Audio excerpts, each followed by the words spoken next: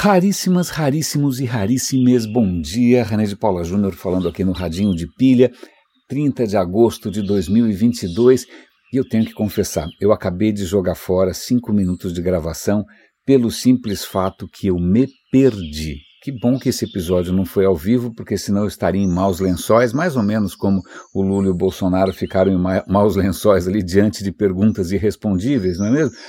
Mas eu estou começando de novo por uma razão que acho que eu vou explicar já já, que inclusive tem a ver com esse fundo tão gostoso e tão refrescante de passarinhos cantando.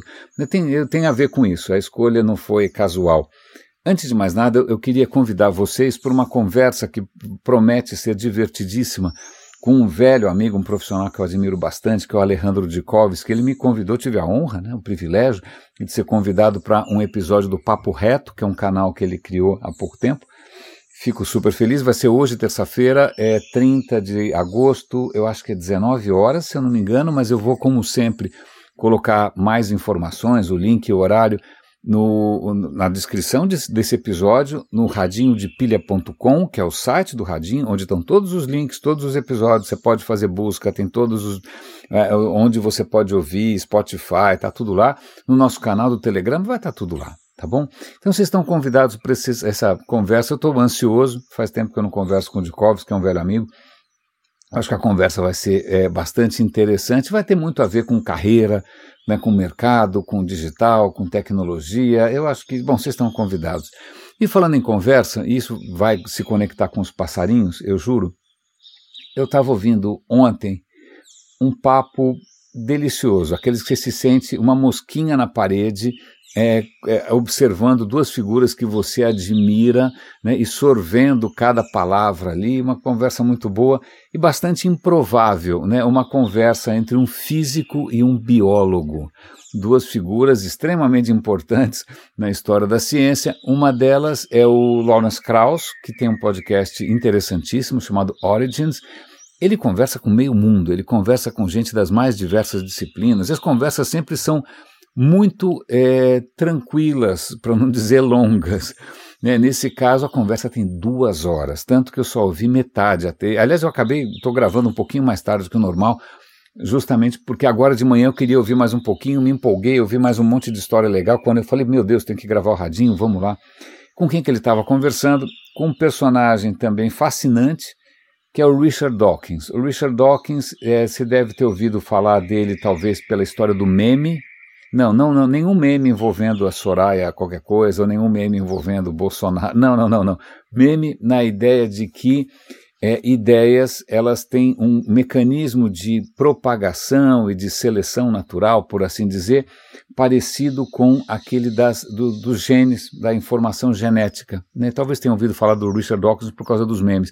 Talvez você tenha ouvido falar do Richard Dawkins pelo livro que ele lançou em 75, faz tempo já, acho que é essa a data, chamado O Gene Egoísta, que não é nenhuma explicação hereditária para quem só pensa em si.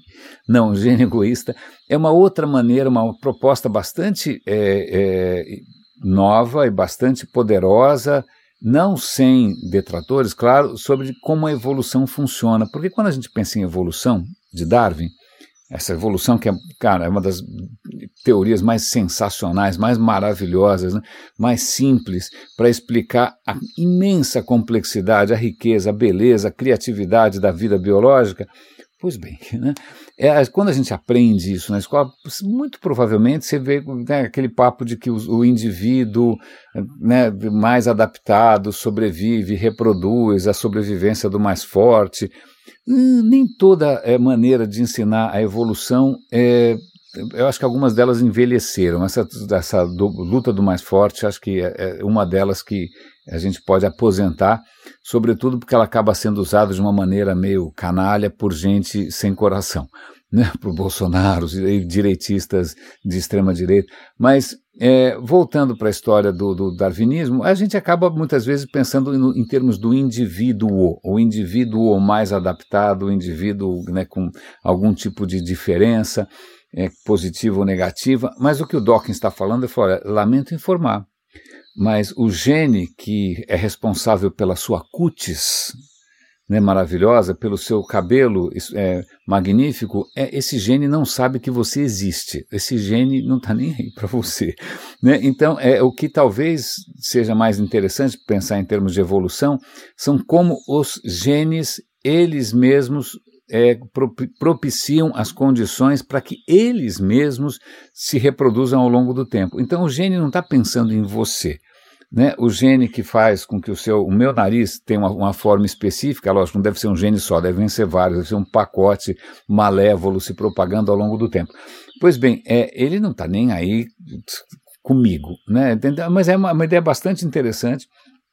Ele está se contrapondo, inclusive, a outras ideias que ele chama de falácia. Ele é bastante vocal, ele é bastante, digamos, assertivo, né? Mas o Richard Dawkins está vivo, é um cara bastante ativo, ele não cessa de surpreender, e acho que um dos lados dele também, que acaba dando bastante notoriedade, é que ele é um ateu bastante vocal. Vocal é um adjetivo muito comum na língua inglesa, que já foi atribuído a mim, inclusive, né, provavelmente com muita justiça, certamente sem muita piedade. Vocal quer dizer quem fala, não só fala mais que a boca, não é uma questão de ser prolífico, não, como é que chama? Tem outra palavra para isso? Esqueci. Mas quem é verborrágico, mas prolixo, agora veio a palavra, não é só uma questão de ser prolixo, verborrágico, mas daquele que expressa a sua opinião de maneira bastante contundente, né? Para quem é muito assertivo. Eu já tive que ouvir isso, e eu acho que eu mereço, em muitas ocasiões, eu devia ser um pouquinho mais, sei lá, um pouco mais ponderado, um pouco mais sensato. Mas o Richard Dawkins, ele nessa questão de religião, de ateísmo, ele acaba sendo, para o meu gosto, um pouco desrespeitoso em alguns momentos, porque eu já ao longo, vocês estão acompanhando essa jornada, eu tenho aprendido devagarinho a conviver com a natureza humana, e isso faz parte do pacote. Então, bom, de qualquer maneira, esse é o Richard Dawkins. Mas essa conversa dele com o Lawrence Krauss está especialmente prazerosa. Primeiro que eles são velhos amigos, segundo, os dois são muito educados, terceiro, os dois são muito curiosos com relação a outras disciplinas. Essa coisa da transdisciplinaridade é extremamente interessante sempre. E eles estão comentando sobre um livro que ele acabou de lançar, que é sobre o voo, né? Voar, criaturas aladas, pássaros, canoros, pterodáctilos, baratas que voam, qualquer coisa que voe, né? Morcegos, por exemplo, que, aliás, eu acabei de descobrir que o mamífero mais numeroso na Terra, vamos supor que a gente faça ali, né, conte quantos espécimes tem de cada mamífero, 1/5, acho que é 1/5, se eu não me engano, dos mamíferos, 1/5, acho que é isso, são morcegos, tem muito morcego, cara, é morcego para tudo quanto é lado, é um sucesso essa história do morcego. O bicho é feio que nem o diabo, mas deu certo, tá bom? Então, só para constar, do ponto de vista evolutivo, é um sucesso. A ideia de voar, dormir de cabeça para baixo, né, ser cego, pois bem, morcegos. Mas deixa eu voltar aqui. Voo.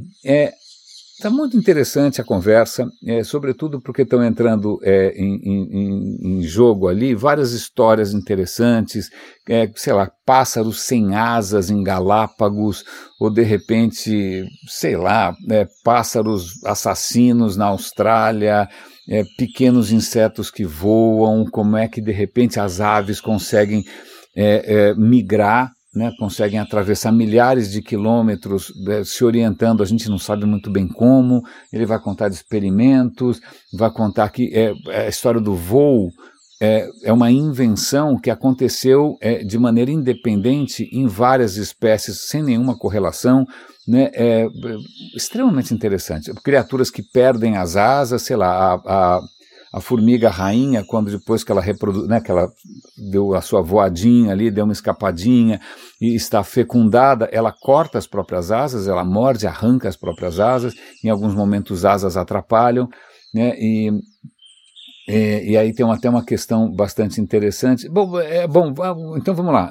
O Lawrence Krauss, num certo momento, faz uma provocação, porque parece que o livro é muito bonito. Isso acho que até merece um comentário, porque o livro é ilustrado e acho que as ilustrações são lindas. E o Lawrence Krauss falou, puxa, que legal, porque as ilustrações são tão bonitas, eu até imaginei que o livro fosse mais caro do que ele é. E o nosso amigo Dawkins falou o seguinte, olha, o meu editor disse o seguinte, livros, se a gente quiser que os livros sobrevivam, já que a gente está falando em seleção natural aqui, né, livros com belas ilustrações, a probabilidade de que você compre um belo livro é muito mais alta se ele te for bonito. Né? Então o livro não é só uma questão de conteúdo, não é só uma questão de sei lá, da história ou da informação em si, mas da estética, porque isso é uma experiência que um livro digital, no Kindle ou um PDF, ou seja o que for, mesmo a versão online, ele não vai ter esse aspecto mais rico, né? E aí se você quiser que o livro sobreviva, por favor, faça livros mais bonitos. Está aí, ó, seleção natural aplicada ao mundo dos memes, né, das ideias. E ele falou, só que o Lawrence Krauss falou, olha, eu queria fazer uma pequena correção aqui, né? Você faz uma ilustração, quando você está falando de criaturas aladas, da importância da questão da escala, do peso, do tamanho, você faz uma ilustração de uma peça, sei lá, uma pintura religiosa que tem anjos. E aí você comenta que o tamanho das asas, ele não está correto, porque para você fazer, sei lá, né, um homem voar, cara, lamento informar, mas a asa tem que ser muito maior do que isso, né? E aí fica aquela questão, a musculatura humana seria capaz de sustentar o voo? Como é que teria que ser a musculatura humana? Como teria que ser o nosso esqueleto? Qual a dimensão máxima da asa? Mas aí o Lawrence Krauss faz uma brincadeira e fala, olha, você quando comenta sobre essa pintura do anjo, você não levou em conta que anjos certamente não são feitos da mesma matéria que os seres humanos. Os dois deram risada porque os dois são ateus, claro. Mas esse é um bom ponto para a gente chamar a atenção de que por trás de qualquer consideração, mesmo que seja uma consideração biológica, uma consideração de evolução, por trás está a física. Lamento informar, mas no fundo de tudo está a física. É a física que vai determinar qual é o limite máximo para um animal crescer. Quanta energia ele tem disponível, né? Se ele tiver 20 metros de altura, ou de 20 metros de comprimento, acabaram de achar um fóssil em Portugal de um daqueles herbívoros que tem 25 metros de comprimento. Se você tem 25 metros de comprimento, qual tem que ser a largura da sua coxa? Não vai ser a largura de um flamingo, né? Porque um flamingo não pesa nada. Tudo isso envolve matemática, envolve física, não adianta a gente fantasiar. Né? Então é curioso porque eles acabam pensando, obviamente, no Da Vinci, Leonardo da Vinci.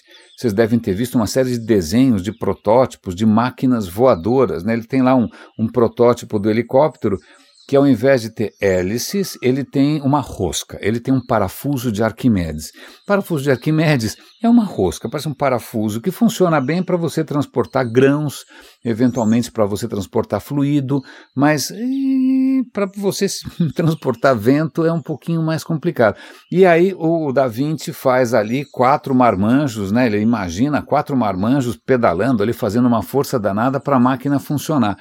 A questão é, a ideia é linda, o desenho nem se comenta, é uma obra-prima, mas do ponto de vista de física, né, se você pensar quanto vai pesar essa zona toda, quanta energia um ser humano é capaz de gerar, e a energia que a gente é capaz de gerar, lamento informar, depende da mitocôndria, depende do teu metabolismo, que em última análise depende de química, que em última análise depende de física. Né?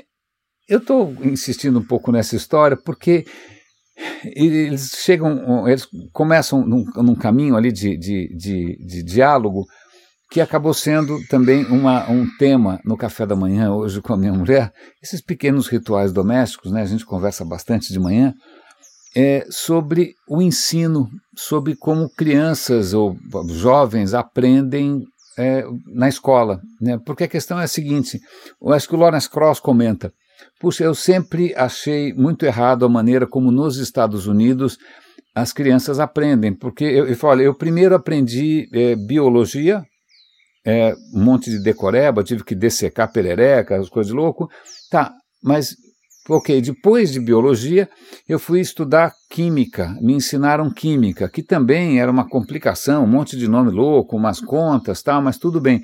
E aí por último eu fui estudar física. E acontece que muita gente, como física é ensinado por último, muita gente não estuda física, né? Ou não estuda a matemática mais avançada que está por trás da física. E é ruim, porque o cara vai ser um biólogo, né? Vamos supor que o cara tenha feito biológicas, né? Por acaso eu fiz exatas, tá, gente? Foi assim um acaso da natureza. Eu podia ter feito humanas, biológicas, tanto fez. Mas no colegial, no meu tempo chamava colegial, agora não sei como é que chama, se tinha essa divisão, exatas, biológicas, humanas. Eu fui parar em exatas, e a questão é, vamos supor que você tenha ido fazer biológicas, ou que você só tenha aprendido biologia, você tenha saído da escola antes de estudar física. A questão é que você vai entender menos as coisas. Por quê? E aí tem uma questão muito interessante, e não é arrogância do físico falar isso, não é que o cara está puxando brasa para a própria sardinha.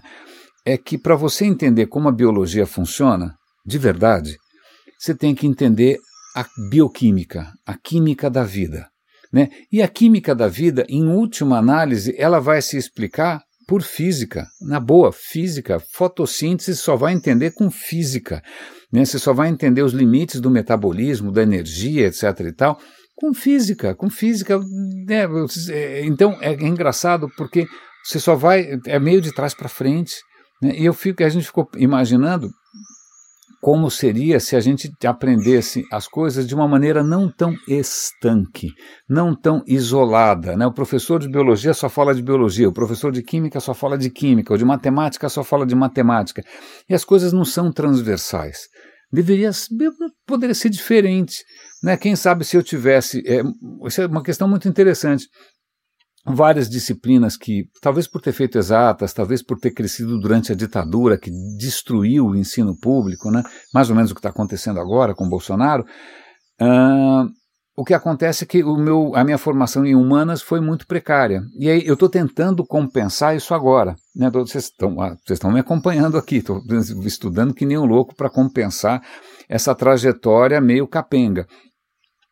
E é interessante porque eu achava que eu não gostava de geografia, eu achava que eu não gostava de história, eu achava que eu não gostava de biologia. E hoje, grande parte dos assuntos que eu estou comentando com vocês são justamente dessas disciplinas. É a história da arte, história das ideias, é a geografia ligada ao clima, ligada à etnologia, ligada à antropologia. Tudo que a gente está falando aqui é transversal, atravessa, é multidisciplinar, né? Quando a gente fala, por exemplo, de meio ambiente, isso tem a ver com tudo, tem a ver com história, tem a ver com complexidade, tem a ver com matemática, tem a ver com biologia, tem a ver com economia, né? Então, eu ouvi dizer, eu não tenho filhos, mas eu ouvi dizer que em algumas escolas hoje, quando assim que possível, elas tentam envolver os alunos em projetos, né? Inventa alguma coisa aí, ou vai resolver algum problema do mundo real. E quando você vai resolver algum problema do mundo real, você tem que forçosamente entender como as coisas funcionam e você acaba se metendo em várias disciplinas, e aí você vai ver como essas disciplinas todas podem se conectar. Então eu fico, na verdade, lamentando a formação que eu tive, que foi uma formação estanque, não fazia tanto sentido assim, e eu acabei lembrando de um bom amigo. Como eu fiz exatas, eu acabei, sei lá, meio que por piloto automático, né? Você entra num tobogã, quando eu percebi eu estava na engenharia, demorei para sair, né? Eu saí, fui fazer comunicação depois, mas eu passei um bom tempo na engenharia. E um bom amigo meu também fazia engenharia, mas ele, ao mesmo tempo, ele fazia física. Acho que ele tinha entrado um ano antes em física. E ele adorava física e tal, e ele falava com muito prazer das aulas de filosofia da ciência. Na época eu fazia engenharia já não gostava muito de física, que achava que física era muita viagem, engenharia resolve as coisas de uma maneira mais pragmática. Tinha um orgulho meio besta, né, desse pragmatismo da engenharia que não precisa entender como as coisas funcionam, me dá aqui a equação que está valendo, né? Mas filosofia da ciência, naquele momento eu falei, credo, como assim filosofia da ciência? Aí ele começou a falar de Karl Popper, etc e tal, mas cara, hoje eu penso que eu adoraria ter entendido um pouco mais como funciona a ciência, como funciona esse processo que é uma invenção magnífica, maravilhosa, né, que tirou a gente das trevas, né, que faz com que esse telefone funcione, que as vacinas funcionem, que a gente entenda. Aliás, hoje a capa do Estadão é uma foto da Galáxia Fantasma, Galáxia Fantasma parece alguma coisa da Marvel, né? Não, mas é uma galáxia que realmente é muito difícil de achar, a foto é esplêndida, é uma galáxia espiral, magnífica, acho que há 30 e poucos milhões de anos-luz daqui, é uma conquista do James Webb, e até fazer um parêntese, acho que logo no começo da conversa do Krauss, como é que chama? O Dawkins, a pergunta eles estão mostrando um trecho que foi gravado há alguns anos, né? E o Krauss pergunta, Dawkins, o que está te fascinando agora em ciência? Ele falou, cara, foi essa foto do buraco negro. Bom, vocês lembram, essa foto do buraco negro foi feita há alguns anos. E uma das coisas que eles comentam é que fala, cara, pensa nisso, né? Para você conseguir fotografar um buraco negro, você precisa de vários radiotelescópios ao redor do planeta, em lugares diferentes. Você consegue sincronizar todos eles usando relógios atômicos, que têm uma precisão extraordinária, né, alguns segundos ao longo da idade inteira do universo. Né, então você sincroniza vários radiotelescópios e aí eles passam a funcionar como se fosse um radiotelescópio do tamanho da Terra. E aí eles vão, cada um deles, coletar uma quantidade de informações tão brutal que são petabytes, né, que são milhares de terabytes, que vão encher discos e discos e discos. Você tem que juntar tudo isso e é tanta informação que não adianta mandar pela internet. Você tem que efetivamente pegar os discos, né, com as informações, botar num avião, botar em um supercomputador e aí você consegue fazer aquilo. Ele falou, cara, nessas horas eu me sinto orgulhoso de ser um humano. Porque veja, né, a gente saiu da África, saiu da árvore há pouco tempo e hoje a gente consegue coletivamente, num esforço coordenado, consegue fotografar alguma coisa que estava a 55 milhões de anos-luz, já nem lembro mais. Né? Isso é extremamente interessante. Veja só, nessa hora dá orgulho. Pois bem, se a gente continuasse pensando de um modo sobrenatural, né, de um modo mágico, de um modo tribal, desculpa, a gente ia continuar acreditando em astrologia, víscera de pato, sei lá que diabo que a gente ia conseguir. Mas veja o que a gente conseguiu com uma coisa que, inclusive, é transnacional. Né? A ciência, né, do James Webb é para todo mundo. Né? Eu consigo de graça baixar essa imagem. Aliás, eu já baixei. Vou compartilhar com vocês, porque a imagem é linda. Né? Isso transcende tribalismo, nacionalismo, make America great again, make Brazil shit again. Então, essas coisas são possíveis porque a gente, ao longo do tempo, até num processo meio de seleção natural das ideias, surgiu um tipo de ideia nova, que era a ideia de que, olha, sozinho a gente não consegue ser muito esperto, quem sabe juntos a gente consegue construir alguma coisa nova. Como vocês podem ver, essa conversa não para de me inspirar. Eu vou compartilhar com vocês o resto da conversa amanhã. Eu vou dar o link também, obviamente, para essa foto da Galáxia Fantasma.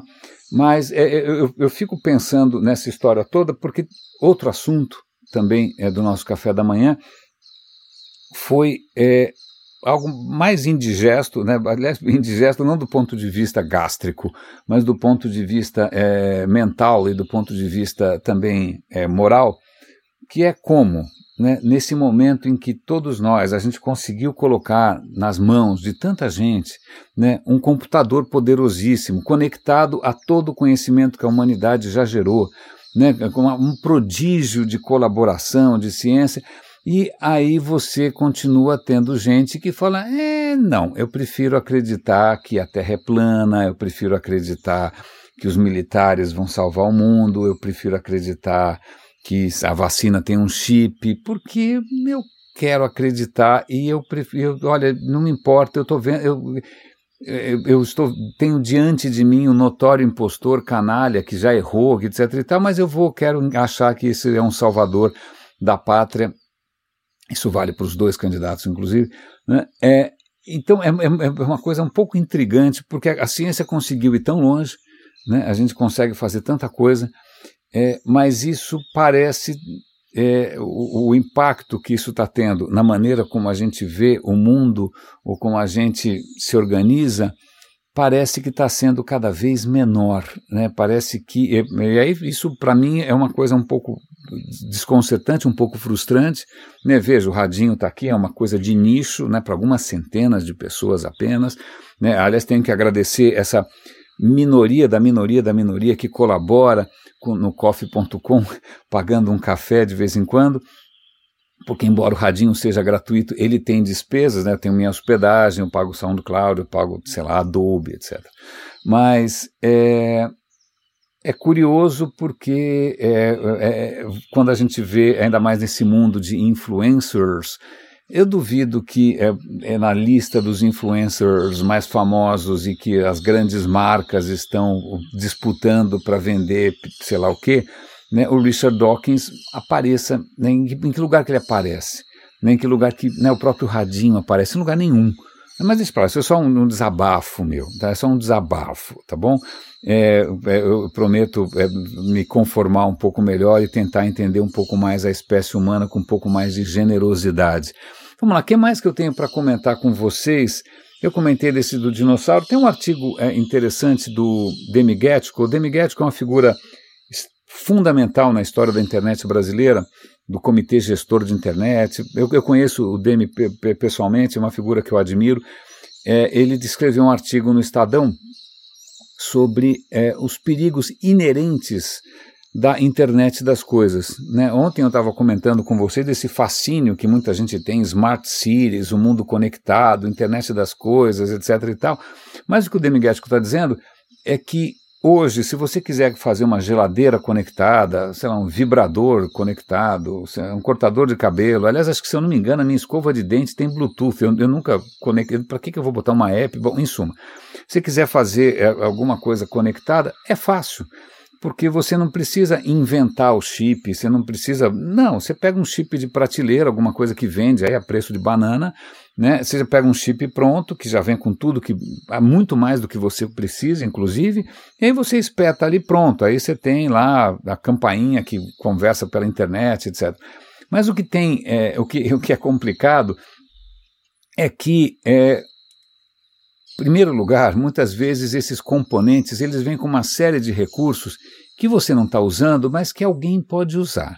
Que alguém é um hacker, que de repente pode descobrir que esse componente, que muitas vezes não é seguro, que muitas vezes não é atualizado automaticamente, ele tem brechas de segurança. Então já tem históricos aí de câmeras de segurança, essas que todo mundo tem aí, porque São Paulo e o Brasil inteiro vive apavorado de assalto e ladrão. Essas câmeras podem ter alguma fragilidade que podem permitir que um hacker entre na rede da sua casa. Ele entra através da câmera de segurança, o que é um absoluto paradoxo. É uma coisa bastante estranha. Você coloca alguma coisa para te proteger, mas que acaba colocando os seus glúteos na janela. Então ele está comentando justamente do risco que existe por trás dessa facilidade com qual a gente fica conectando tudo à internet. Né? De novo, coisas que muitas vezes não têm a segurança devida, que não são atualizadas e que muitas vezes você até esquece que aquilo pode ser uma porta de entrada, né? Um cavalo de Troia, por assim dizer.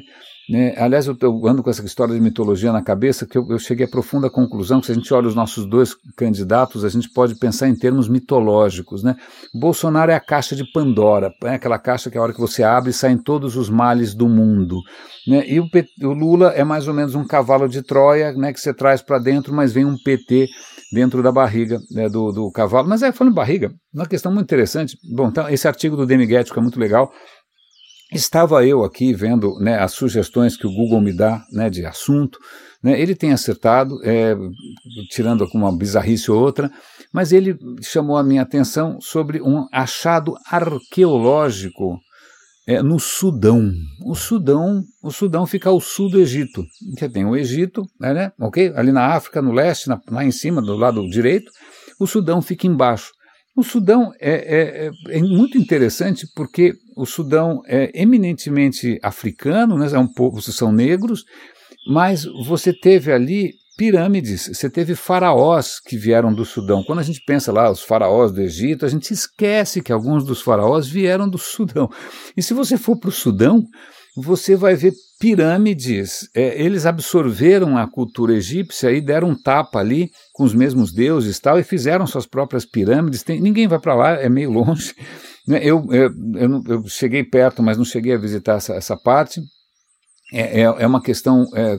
então eu vou fazer um parênteses aqui, que é uma história que eu não entendi, espero que alguém me ajude a explicar. Se você visita o Egito, né, você vai ver lá, você vai para o Cairo, aí eventualmente você vai descer até Luxor, que tem aqueles templos todos, você vai descendo o Nilo, mas vamos supor que você queira ver as ruínas de Abu Simbel, que são aquelas estátuas gigantes do Ramsés. Pois bem, isso está lá para baixo, quase na fronteira com o Sudão. Né? É até uma história interessante, que tem a ver com uma coisa que eu vou comentar aqui de seca. Num certo momento o Egito achou que para ele crescer ele tinha que montar uma infraestrutura com energia, etc. e tal, e ele resolveu fazer uma usina hidrelétrica em Assuã, se eu não me engano, com apoio dos soviéticos. Acho que o Egito naquele momento se aproximou da União Soviética.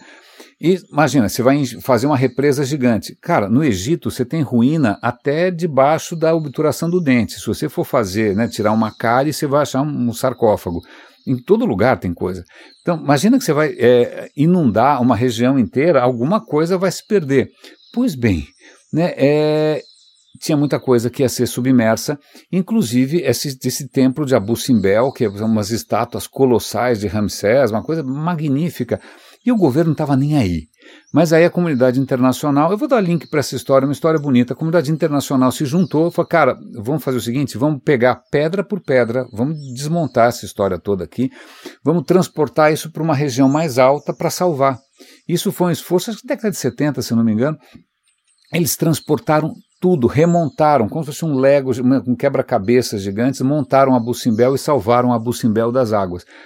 Espetacular, magnífico e tal. Isso até explica porque se você for para o Museu Metropolitan em Nova York, tem lá um templo egípcio dentro do museu, não estou brincando, tem um templinho ali. Aquele templinho foi um presente que o Egito deu como retribuição à contribuição americana nessa história de você resgatar Abu Simbel.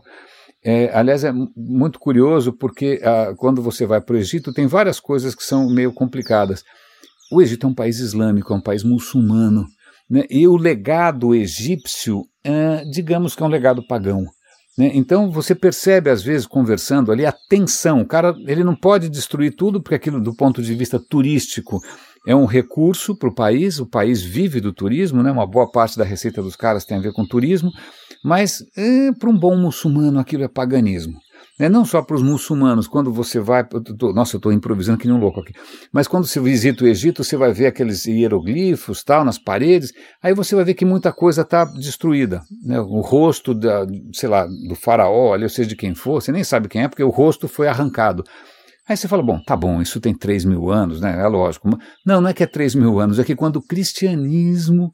Vamos lembrar, o cristianismo é muito anterior ao islamismo, certo? Quando o cristianismo surge ali no Egito, você tem o cristianismo copta, que é chamado, eles consideram tudo que vem dos faraós, etc., tudo é paganismo, então tem um esforço dos primeiros cristãos em destruir a herança do Império Egípcio.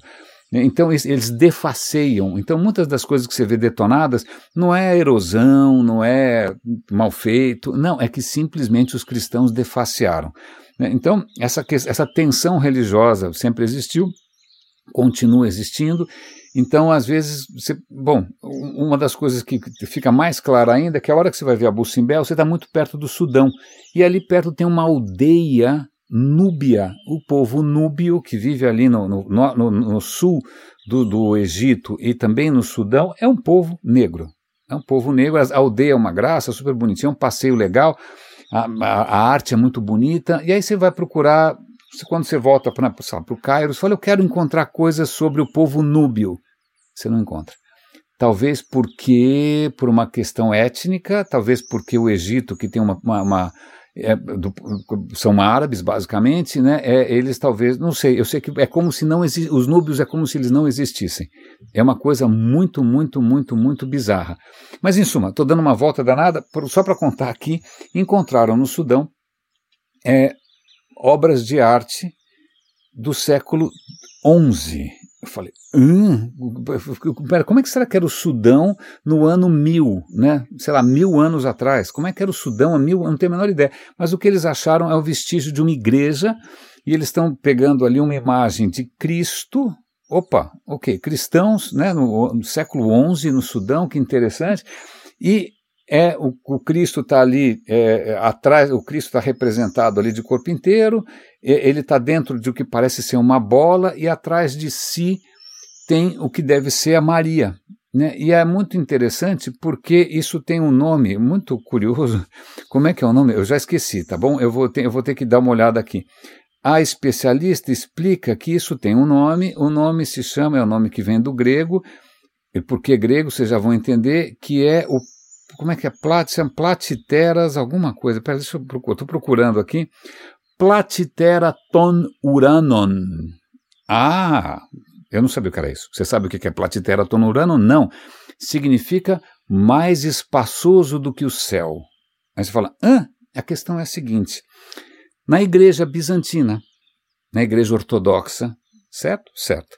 Na igreja ortodoxa, que tem aqueles ícones, tal, eles apoiam o Putin, apoiam a invasão da Ucrânia, pois é.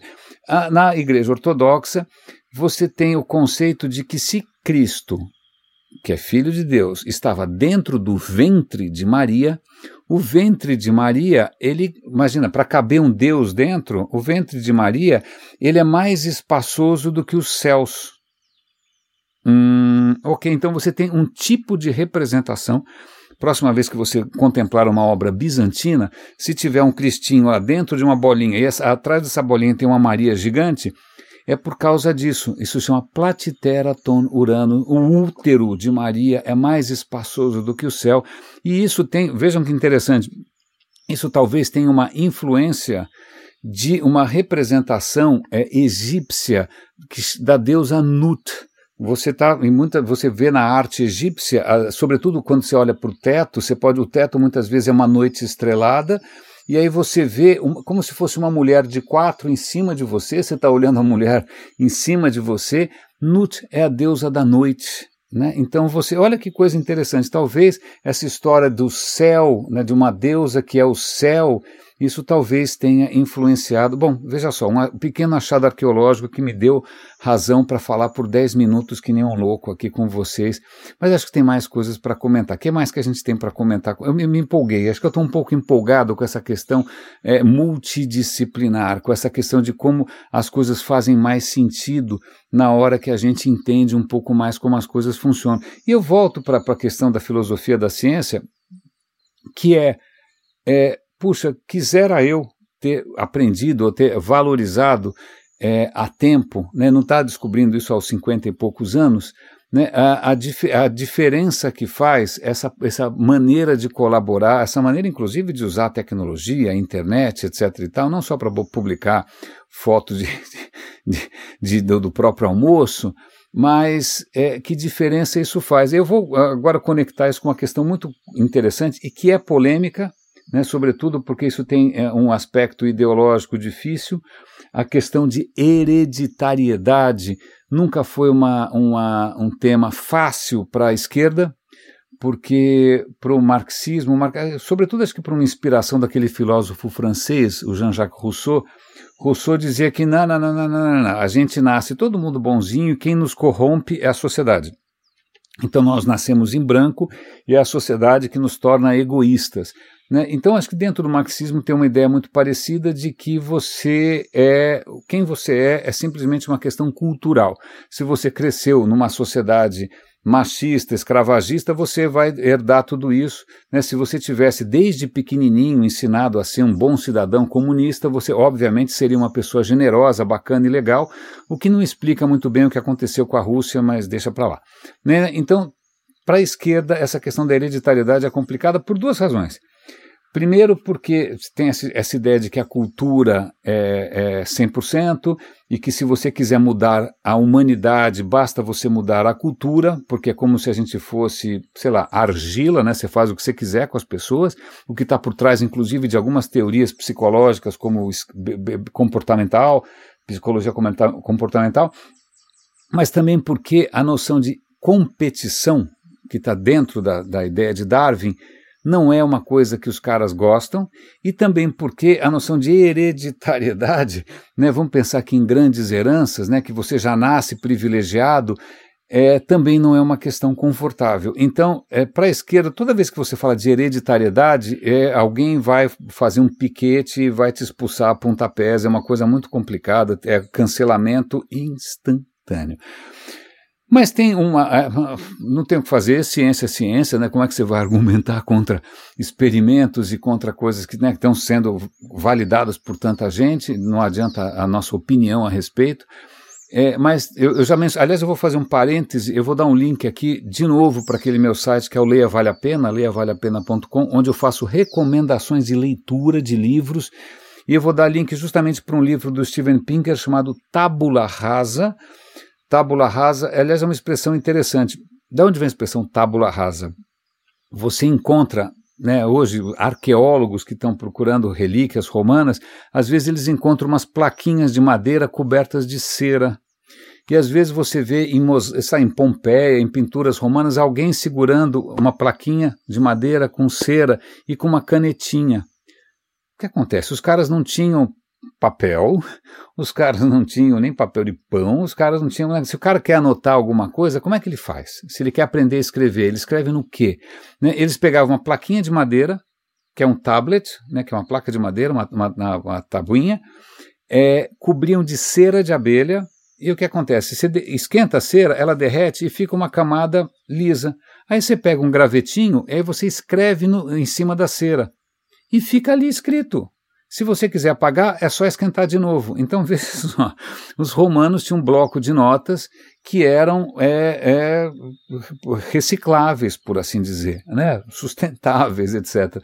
E quando você queria começar do zero, você simplesmente esquentava e deixava de novo a tábua rasa. É isso que significa tábua rasa, começar do zero. E para a esquerda e para muitas correntes ideológicas, a gente nasce em branco, a gente nasce uma tábula rasa. Hashtag só que não, porque a ciência está comprovando inúmeros testes, experimentos, blá, blá, blá, blá, blá, que, cara, algumas coisas são hereditárias. O que é hereditário? Até que ponto você é cultura? Até que ponto você é hereditariedade? Se eu não me engano, ali a conclusão do livro é o seguinte: metade do seu comportamento é hereditário, né? Você puxou seu avô, sua avó, você tem a inteligência de não sei quem, o talento musical. Metade é isso, a outra metade não. Mas essa outra metade se divide um pouco a influência dos seus pais, né? Como seus pais te educam dentro de casa. Isso, infelizmente, a conclusão é que isso é mais ou menos 10%, né? Mas 40% do resto, a maioria, é o que acontece com você fora de casa, o que acontece na escola, o que acontece na rua. Essa era a conclusão. Mas tem uma outra pesquisa aqui muito interessante que diz o seguinte: tá legal, né? A influência hereditária é grande. O resto, que a gente poderia chamar de cultura, ou seja, o que for, os pais influenciam um pouquinho, mas o resto é simplesmente você lá fora, né? Fora, longe da vista do papai e da mamãe.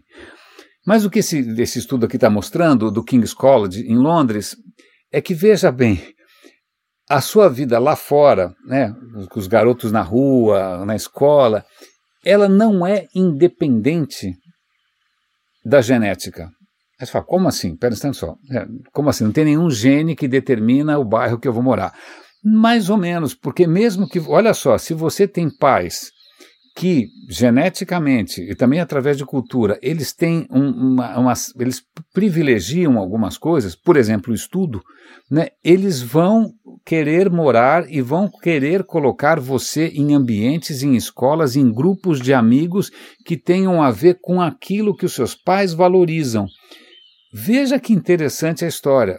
Repito, não é, às vezes pode ser por acaso, claro, mas em muitos cenários, o ambiente onde você se desenvolve e que vai acabar determinando grande parte de quem você é, sei lá, as coisas que você acredita, as bobagens que você faz, se você fuma ou não fuma, se você bebe ou não bebe, né, que são influências muitas vezes externas, elas são ligadas, sim, de repente a alguma coisa genética, mas que você pode não ter herdado. Então, de repente, sei lá, os pais tem 5 filhos, né? Um dos filhos não puxou, sei lá quem, alguma coisa distante, ele é diferente dos pais, mas mesmo assim os pais vão tentar prover, né, um ambiente, uma escola, um bairro, um país, ou seja o que for. Aliás, admiro quem está saindo fora desse país de louco, está deixando as crianças crescerem num ambiente um pouco mais propício, né, à criação de cidadãos. Vejam como a gente já comentou isso, de novo a questão da multidisciplinaridade, através de um vídeo extremamente interessante de um canal sobre história das religiões, em que ele vai colocar o que uma das teorias mais interessantes do ponto de vista de desenvolvimento da nossa espécie é esse jogo, essa dança, essa coreografia, esse tango entre a nossa genética e a cultura que a gente criou. Né? A genética permite que a gente crie uma cultura, essa cultura vai influenciar a maneira como a gente se reproduz, o que a gente valoriza, quem morre, quem vive, isso vai influenciar a cultura. Então, veja, nós somos uma criatura com uma história nesse planeta bastante singular. Né? Eu achei essa história bastante interessante.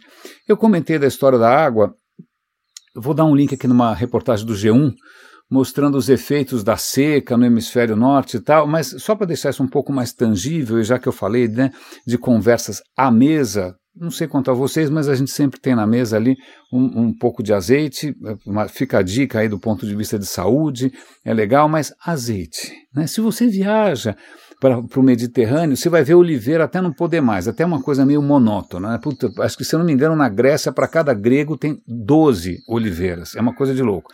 Oliveira para tudo quanto é lado. Aí você fala, bom, azeite aqui é água, né?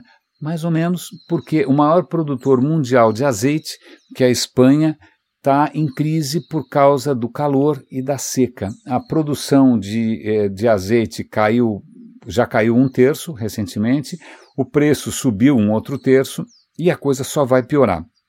Né? Isso é bastante deprimente, e é curioso porque as represas e os rios estão baixando tanto que, mais ou menos como contei no caso de Abu Simbel, né, que muitas ruínas foram simplesmente submersas, algumas estão emergindo. Isso é especialmente triste. E aí, para completar, isso também está tendo um impacto não só no azeite. Você fala, isso é problema de rico, né, sei lá.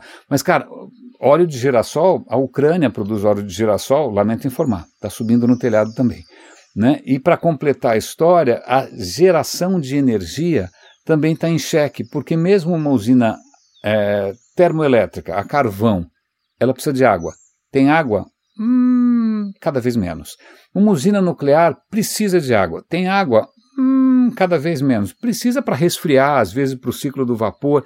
Então, não é só usinas hidrelétricas que padecem por causa da falta de água.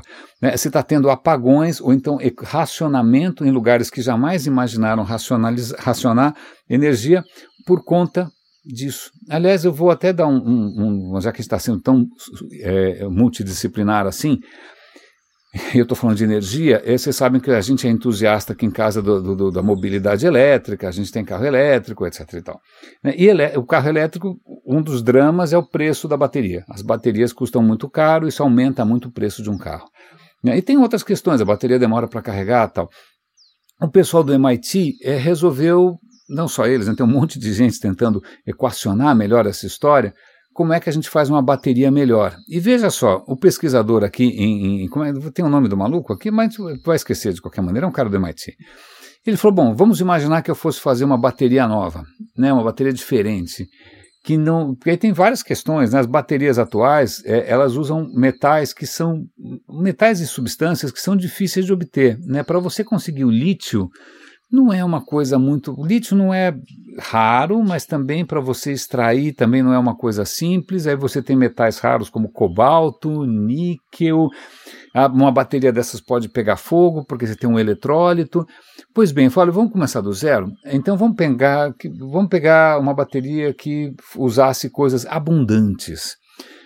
Qual é o metal mais abundante na Terra? Ferro. Não, mas ferro, do ponto de vista, né, químico, ele não é tão propício, porque a física deixa para lá. Qual é o segundo mais abundante? Alumínio. Alumínio é muito abundante, é maluco, tem alumínio para tudo quanto é lado. Né? Então tá bom, vamos pensar o que a gente consegue fazer com alumínio, o que a física permite. E o que mais? A gente precisa de outro elemento. Bom, em suma, ele vai escolher enxofre, que também é muito abundante, que também é um subproduto, inclusive, de produção de petróleo, etc. e tal, é quase um dejeto, não é?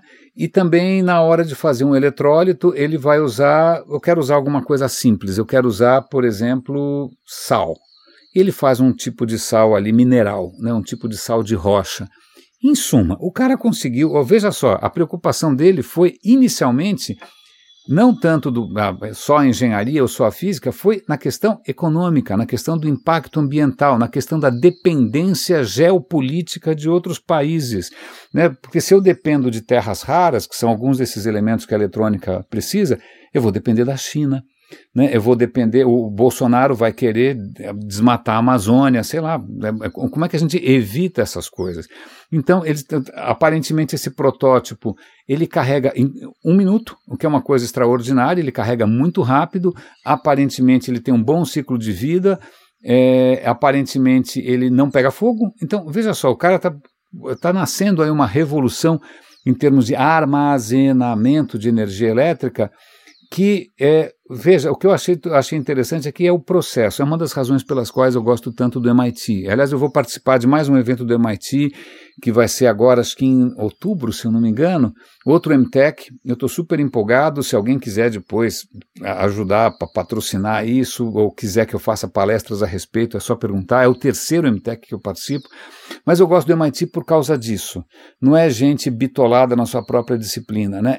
São sempre coisas multidisciplinares, com uma tremenda preocupação com a questão do impacto ambiental, com a questão da ética, com a questão cultural. Eu até já devo ter comentado, né? Eu fiz recentemente um curso deles de conscientização cultural. Imagina, é Instituto de Tecnologia e você vai fazer um curso que te ensina a respeitar, a reconhecer e a respeitar e a transitar dentro das culturas humanas, que tem uma variedade extraordinária, não é? Já que a gente está falando aqui de evolução, de riqueza, de abundância, de diversidade.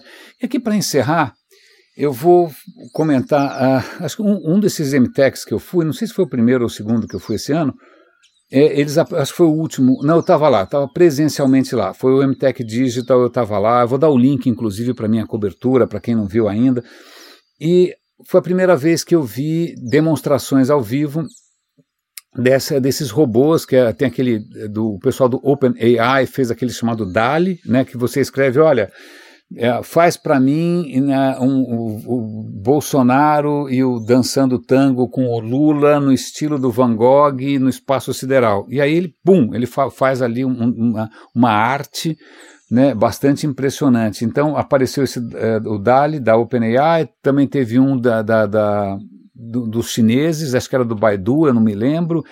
E assim que eu vi aquilo, eu levantei a mão e falei, olha, eu acabo de me sentir desempregado, eu acabo de me sentir completamente irrelevante, porque era a primeira vez que eu via um robô, uma máquina, entrando de uma maneira tão assertiva, vamos dizer assim, ou invasiva num território da criação, da criatividade. Né? Quer dizer, o robô já era capaz de produzir um texto convincente. Aí você fala, bom, menos mal, tá, mas pelo menos o diretor de arte ainda precisa. Não precisava mais, eu fiquei assustado. Então eu vou dar um link aqui sobre, primeiro, o John Oliver, que tem um programa de TV muito divertido na HBO, também na internet, ele brincando com essa questão desses geradores de imagens aí a partir do texto. E vou dar o link para um que acho que está sendo muito popular, que é Midjourney, que é grátis. Você escreve lá, olha, eu quero... Você escreve o que você quer, tá bom? Em inglês. E aí ele faz várias versões, você escolhe a melhor. Né? E é muito impressionante. E tem várias questões aqui, né? Tem várias questões. A primeira, obviamente, é o desemprego dos diretores de arte. Né? A segunda questão é como é que você impede que um robô desses não seja usado para produzir coisas nefastas, para produzir coisas desrespeitosas, para produzir conteúdo tóxico. né? Tem outra questão também, que é o impacto ambiental disso, porque toda vez que você bota um robô desse para funcionar, isso consome uma energia maluca, você não está vendo, né? E também tem a questão de que, bom, veja bem, vamos supor que ele cobrasse, né? Cobrasse, virasse um business. Veja, esses robôs, eles aprenderam a partir de inúmeras imagens, milhões e milhões de imagens que foram criadas por humanos. Ele está pegando de graça o trabalho humano, está reempacotando e vendendo, ganhando dinheiro com isso, sem que a gente ganhe nada em troca. Então, a próxima vez que alguém, né, mostrar as maravilhas da geração sintética de imagens por inteligência artificial, machine learning e o diabo 4, é bom a gente ser multidisciplinar e pensar no impacto que isso tem, né, no impacto sobre o emprego, no impacto sobre o valor da criação, no impacto sobre o sustento de muita gente, nas considerações éticas, até que ponto o gabinete do ódio pode produzir um deepfake devastador às vésperas da eleição, né? São essas questões multidisciplinares que fazem com que a gente saia dessa armadilha, que eu acho que já custou caro demais, que é a gente ficar preso à própria disciplina. Não, eu sou um engenheiro, né? Eu já ouvi, às vezes, mesmo na área criativa, não, desculpa, eu não vou escrever nada porque eu sou um diretor de arte, eu não sou redator, né? Ou então, sei lá, não, eu sou de humanas, eu não quero saber de matemática, não. E aí o que acontece? Você vai ter gente acreditando em terra plana, você vai ter gente acreditando em mitos, né? Seja o mito da esquerda ou da direita, porque simplesmente você pode acreditar no que você quiser, né? Você pode ser um completo bitolado, um completo, tá na caverna do Platão, porque graças à ciência, a ciência é generosa, né? A ciência é onipresente, ela não é onisciente, né? Mas ela está em todos os lugares, ela não discrimina, a ciência ama você. Né? Se você precisa se sentir amado, a gente nem precisa de inventar divindades, né, que amam você incondicionalmente, a ciência te ama. A ciência produz tudo que você tem aí de maneira desinteressada, não importa quem você seja. Na verdade, ela nem vai... a ciência não, mas algumas empresas vão estar monitorando o que você faz com isso. Né? Se for na China, você pode inclusive ir para algum tipo de inferno. Aqui no Brasil, quem sabe em breve também. Mas pense, se a gente quiser alguma coisa que realmente nos abraça, que é um útero maior do que o mundo, é essa construção de conhecimento, essa construção de bem-estar, essa construção de descoberta, de fascínio, que é uma invenção recente e que a gente está desaprendendo e que a gente está sabotando e que a gente está trocando tudo isso por um modo arcaico, bastante confortável, né, tão confortável quanto você, né, bater um tacape na cabeça do inimigo, mas que eu acho que nos empobrece. Raríssimas, raríssimos e raríssimas, muito obrigado pela companhia hoje, estão convidados para essa conversa aí com o Dikovski, mais tarde, acho que vai ser divertida. Um grande abraço e até amanhã.